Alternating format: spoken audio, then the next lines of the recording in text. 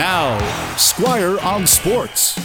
I don't think anybody would have guessed that the one who would benefit the most from Russell Wilson being traded to Denver last year was his old backup Geno Smith. Now, Wilson did get a huge contract from Denver, so that's a win for him and his bank account, but he was already a big money quarterback in Seattle. The Broncos certainly didn't win.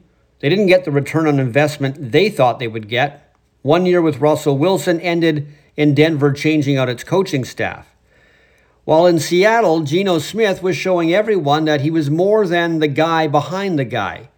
He became the NFL's comeback player of the year. And yesterday he came back to Seattle thanks to a 3-year deal worth $105 million. Now last season, Geno Smith made $3.5 million as the Seahawks quarterback. The coming season, the decimal point will be moved to the right and he'll make $35 million per year.